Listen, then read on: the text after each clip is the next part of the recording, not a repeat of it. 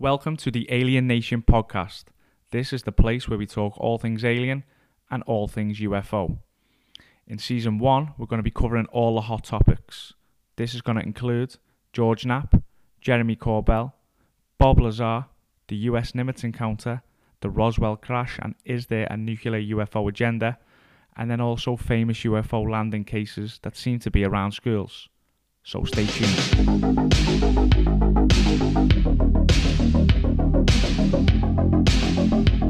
Look on the essay. My gosh.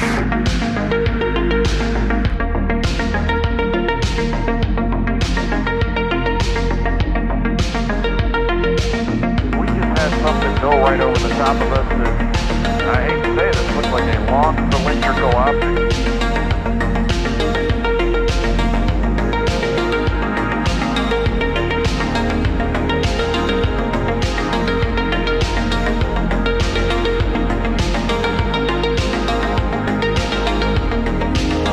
No one who knew Area 51 from the inside ever talked publicly about the saucer story.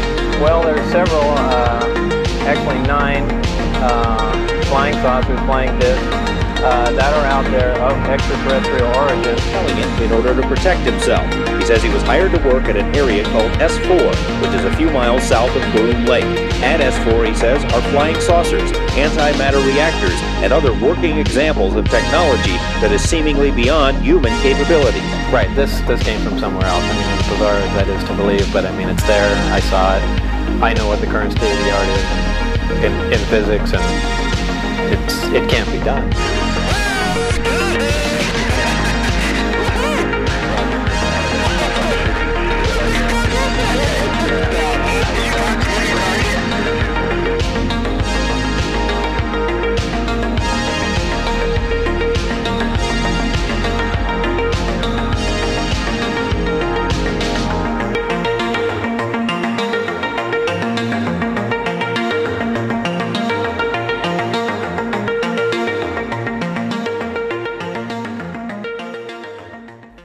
Hi everyone and welcome to episode 1 of the Alien Nation podcast.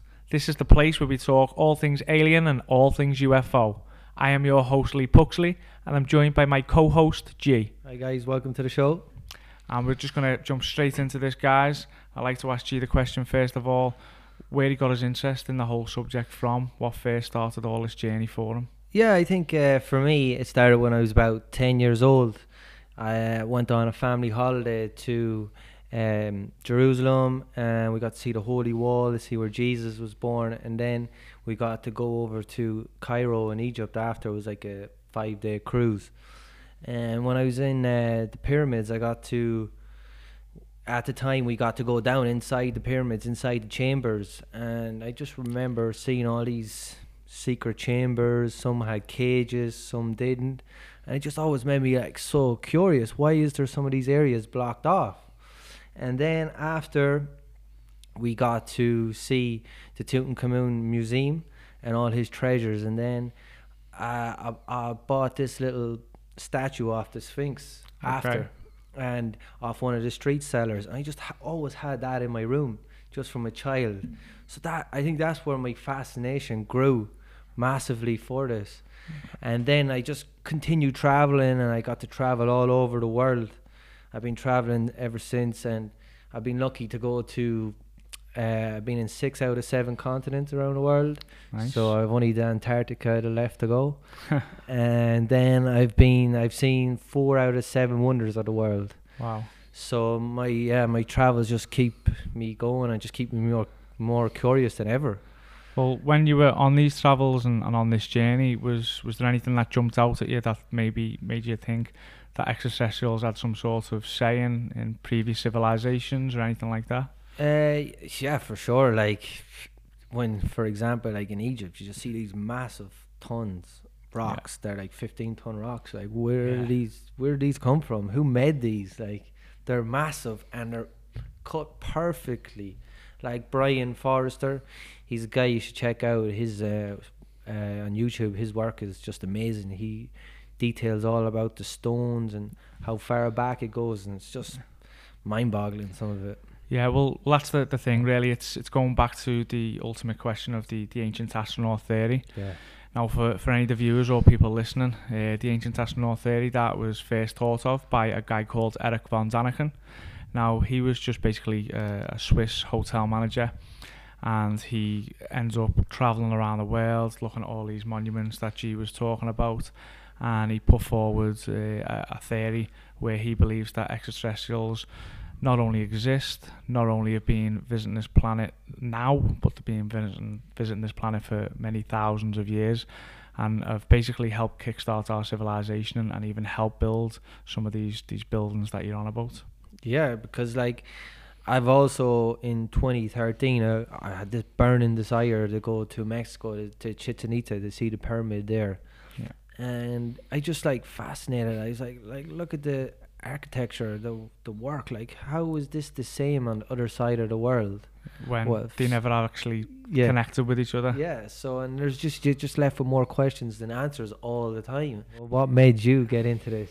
It's something that I've always been curious about since I was a small kid, really. I've always looked up at the stars and wondered and asked them questions: are we alone in the universe? And then once I started going travelling a bit like yourself, and I ended up in New Zealand, and I went on an astronomy course, if you will. And we went up and looked at the stars and seen the Milky Way, and it just made me question things even more. Are we alone? Have we been visited? Are we getting visited today? And then after that, I read the book Chariots of the Gods that I was speaking about earlier on. The most significant thing I think about Chariots of the Gods is the questions that he was asking, the 238 questions that he has asked mainstream science and mainstream archaeology. A lot of them questions today still haven't been answered, which means that maybe there was a bit of proof in the pudding for what Erich von Däniken was actually saying. For sure, like. Again, the significance of the time of why he brought that out. He actually brought that book out in 1968. That was 12 months just before us ourselves became extraterrestrials on another planet by landing on the moon. And I think by that we can see that if we can do it, then why couldn't another civilization that were maybe hundreds of thousands or even millions years ahead of us? Yeah, and then off the back of that, like from our solar system, our galaxy's like 13.8 million years old. So planet Earth is 4.8 million, 5 billion. Sorry. Yeah, not million, billions. So what happened in between them 8 billion years? Exactly. There's just so many questions that today they still haven't been answered, and I think there's a lot more to our human history than meets the eye, really. Yeah, and like hopefully in this podcast we can break down some of them topics for you and try to get the answers for that. Most definitely. I've got a little bit of a story as well for people out there that are watching or listening here. I don't know if there's any truth to what they were saying, but I actually used to work at the airport back in Liverpool, where I'm from, and I managed to get talking to a couple of pilots while I was there, and I asked them the question, have you ever seen a UFO, or what do you think about UFOs? And they both looked at each other, smiled, and one of them returned with the answer of, we see them more often than you think. Now, that guy could have been messing with me head, he could have been having me on, but all this, it kind of just adds more and more evidence to what could be. And then, like, off the back of that, what topics or videos got you really interested, that's blowing your mind? Yeah, well, unless you've been living under a rock these past few years, in 2017, you should know that the Pentagon actually released evidence. They released 3 videos of what the military called unidentified aerial phenomenon. Right. That's what the new phrase is for it now. They don't call them UFOs. Yeah, UAPs, that's the word that they use to try and disguise it, really. And with these military cameras, they've actually got footage of these craft that are basically doing certain maneuvers and acting in ways that seems to be something that we've never seen before, and something that we to this day still don't have the technology to do. Yeah, and then people have done the research into this have said like the G-forces that these machines or UAPs or UFOs are traveling at is phenomenal. They can reckon it could be up to anywhere from 50 Gs to 500 Gs, and a human supposedly can only go to 7-9 Gs. Yeah, exactly. So they can't be humans that are actually in these crafts. Or like they have created like a gravity field around them, Yeah, of course. propulsion system. And I think it's quite obvious now with a lot of the evidence that's come out. No matter what anybody says, the actually is unidentified flying objects in our airspace.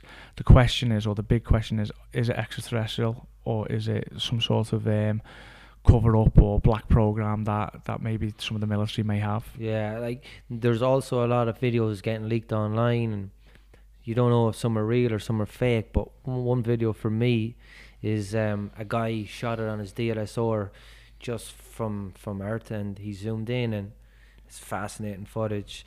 You can see 3 crafts flying over the moon at the same time, but what's even the most amazing part about it is you can see the shadows of these crafts. On the moon? Yeah, on the moon, from the moonlight. Yeah, Yeah. so there. That's just like. I need to see this video. I've not seen this video, Yeah, so it's a wicked one. well, for me personally, the 3 videos that got released in 2017, they are my favourite to date. The whole reason being is because it's come from the Pentagon itself. It's come from the military. It's as legit as anything can come. So you've also got an 18-year veteran Navy SEAL or Navy pilot in Commander David Fravor, who obviously you know about G yourself.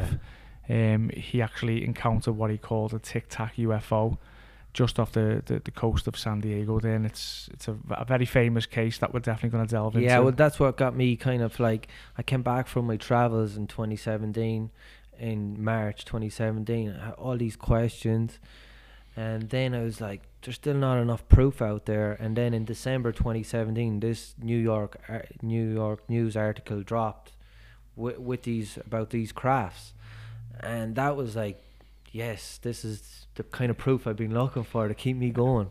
It's finally great to see that this whole subject that's been so taboo for so long time is now starting to come into the mainstream, and people are starting to look at it and go, well, you know, maybe this is possible. What is this that's out there? Because there actually is craft out there doing things that they should not be doing. Yeah, and like hopefully over this podcast we're going to be covering all these crafts, all these different types of subjects, because to me this whole topic is like a massive puzzle, and it's kind of like a drip release.